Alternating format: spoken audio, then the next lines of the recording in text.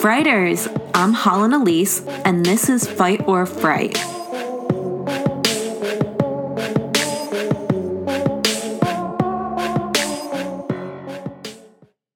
Hello! Happy Halloween! It's the spooky day.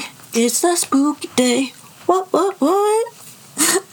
Hey guys, it is your girl Holland, and I know this is coming to you on a different day than normal, but I'm giving you another episode this week for Halloween, and it is a special episode, and I'm coming to you through your ear holes with your stories.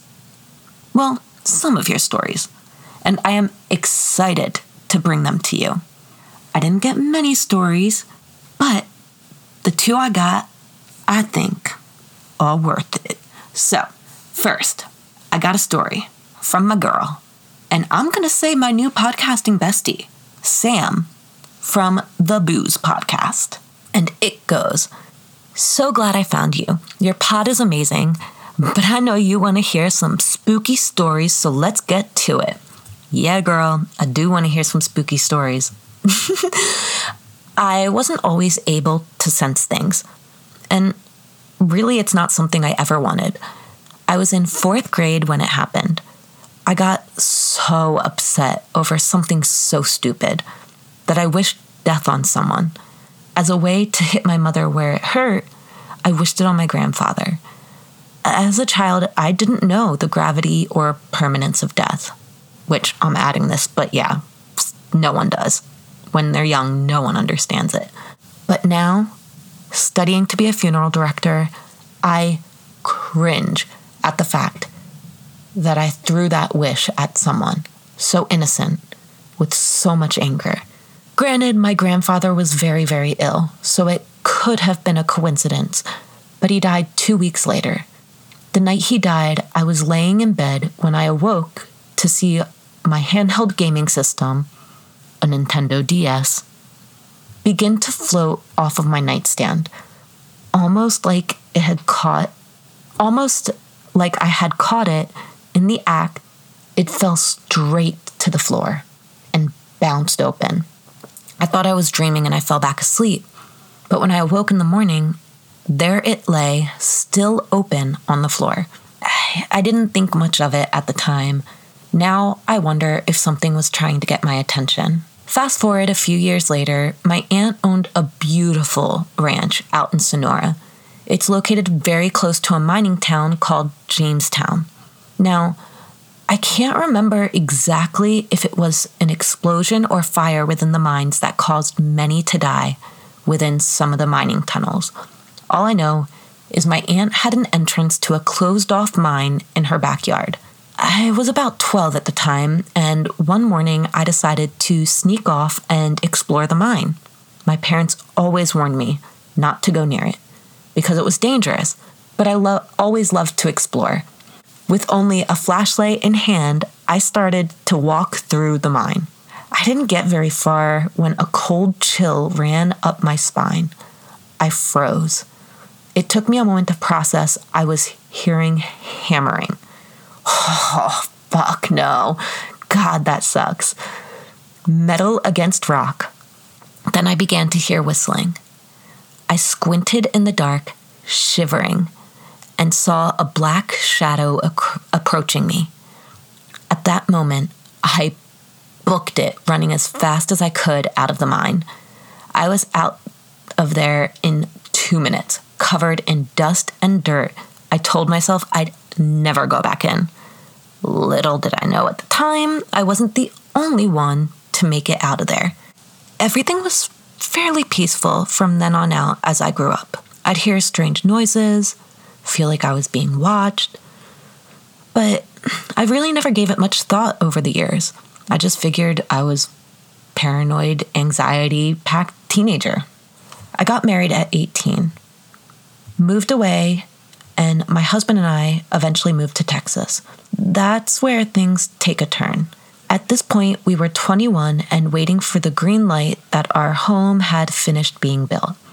I still remember this clear as day. It was Day of the Dead. I was on the phone with our builder, driving to work. Something caught my peripheral. I turned to look at my passenger seat, and there was a black figure sitting in my passenger seat. The phone slid out of my hand as the figure almost seemed to move its solid black shape to make what I believe was eye contact with me. Then it just disappeared. When I got to work, I couldn't shake the feeling that I was being watched. Now, I should mention, I'm a dog groomer. I work with dogs all day. That day, the dogs were acting whack. They kept looking behind me and didn't want me near them. Even my regulars were acting strange. I mentioned it to my husband, but he rolled his eyes and told me I was just stressed about the house. We got the keys to our home 2 days later. I still couldn't shake the feeling something was off. I felt so drained and paranoid. The first night in our new home, I was in the garage unpacking things.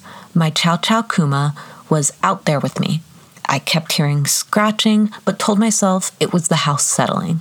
I then noticed my Chow facing the wall where I heard the scratches from, completely focused, tilting his head to the noise. I kept telling myself, new house, new sounds. I grabbed an armful of pop, figures that my husband collected, and walked to the room that shared the wall with the garage where I heard some scratching.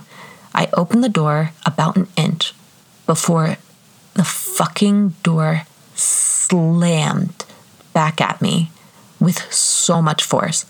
I dropped all the figures and screamed for my husband. I ran straight into him in hysterics, thinking someone was in our house. He grabbed his gun, good old Texas, and he opened the door with ease.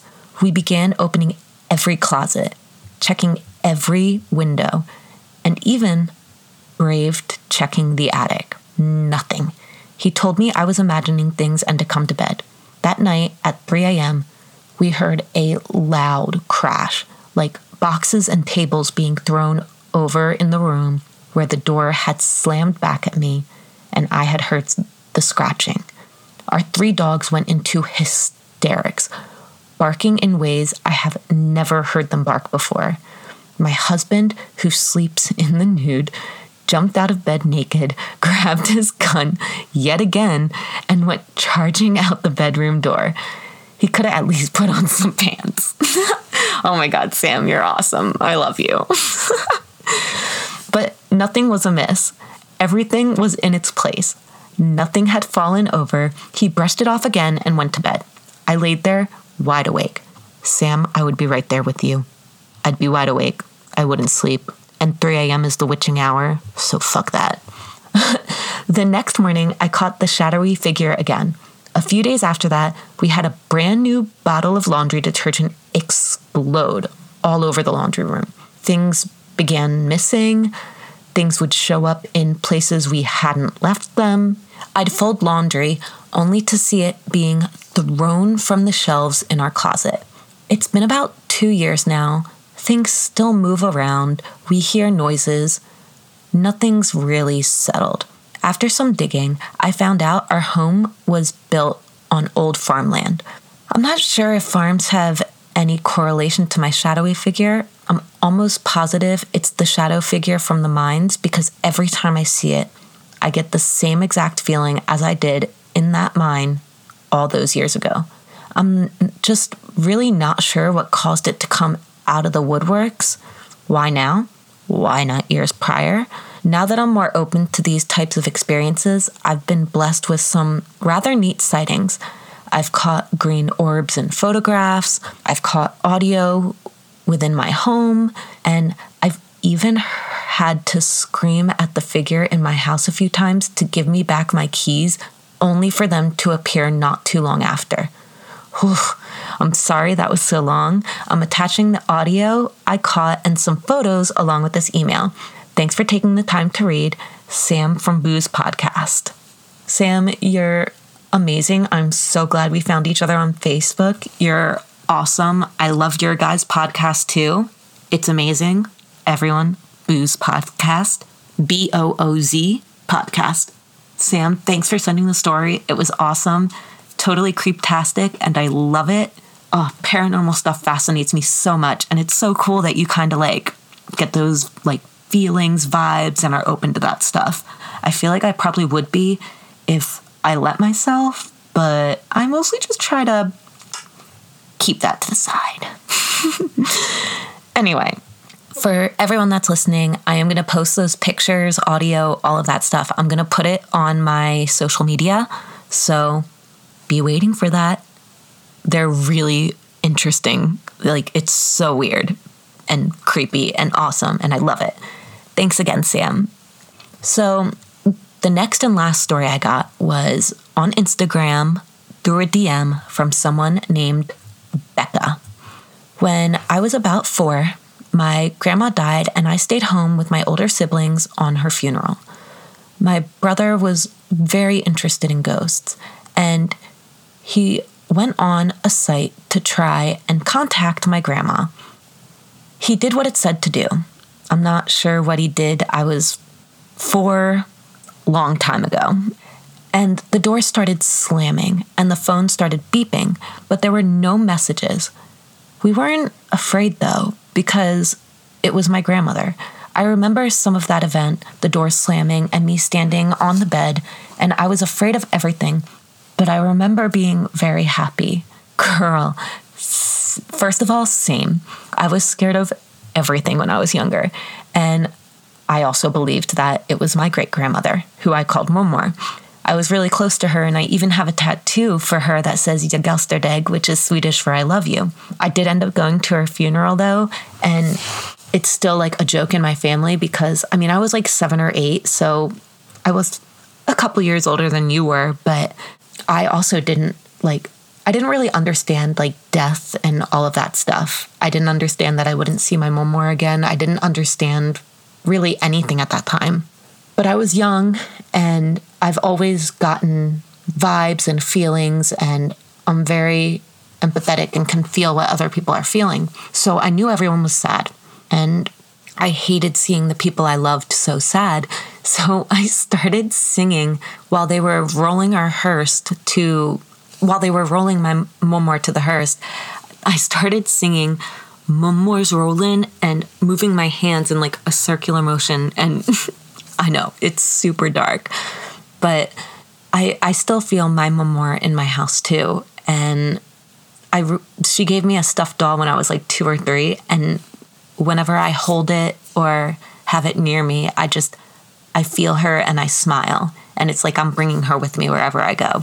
So I completely get that, like, being happy even though the things around you are scaring you. I completely understand that. And thanks for telling me your story, girl. So everyone, that is your special Halloween episode of Fight or Fright, where I told you some of your stories, the ones I got at least. You guys are amazing. Again, you can find me on Instagram at Fight or Fright Pod. You can find me on Facebook at Fight or Fright Podcast. You can find me on Twitter at FightFrightPod you can find me on Twitter at FightFrightPod. You can find me on Gmail at fightorfrightpod@gmail.com. You guys are amazing. I hope you enjoyed this little bonus episode, and join me next week for another episode of the regularly scheduled Fight or Fright. Bye, guys.